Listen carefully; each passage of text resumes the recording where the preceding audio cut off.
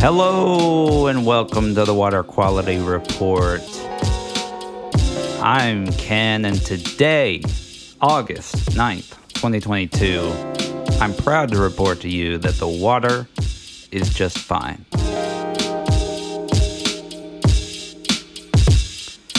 So, what's going on lately? I haven't been recording anything. I have been making things, though, but a lot more on paper the last week or so.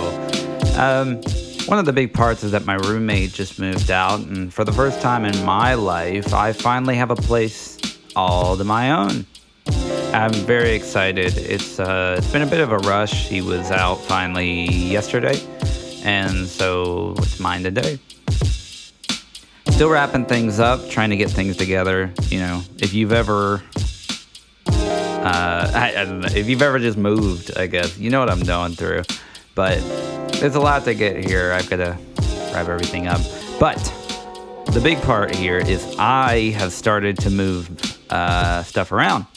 So you can probably hear a bit more of an echo in the background on this sort of recording than you normally would. And what that means is that I've got a stand on the way with a big isolation thing around it. I don't remember all the terminology, but everything should be a bit clearer soon.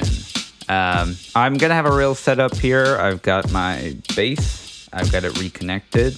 I'm getting a new desk. I'm getting the mic, the stand, the booth, all of it. I think it'll all work really well. So look forward to that.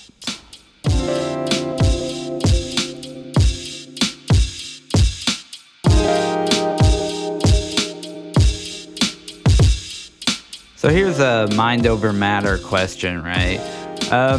There's this whole belief around what you tell yourself is what you'll believe, and yada, yada, yada. We've all read our psychology books. But how far does that extend? Because they say if you only go out looking for someone that you're expecting to be like this, that's all you'll find, right? But you shape that. But does it come down to smaller things, right? If I go out looking for pigeons, am I going to draw more pigeons here?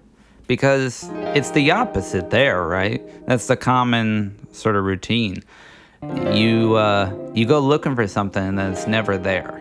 And then as soon as you don't need to look for it, it's there, right? It's the GTA car syndrome. And I've been out looking for a lot of pictures, right? But I've got this pigeon album in my mind, and it's just sitting back there, and I have not found any good pigeons to photograph lately. You know, I've got the odd pigeon doing something, but nothing crazy.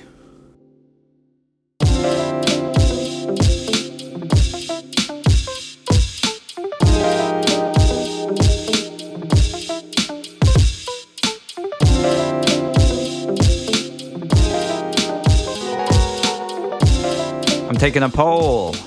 How many pairs of shoes do you own? I'm at 7 right now, which is the most pairs of shoes I've ever owned.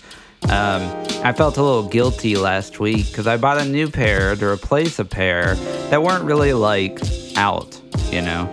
I definitely could have worn them another 6 months before they were completely torn apart, but I kind of find myself rising above that idea. I lived with that for so long that you have to take something to its absolute destruction before you can replace it. Otherwise, it's just a waste of money.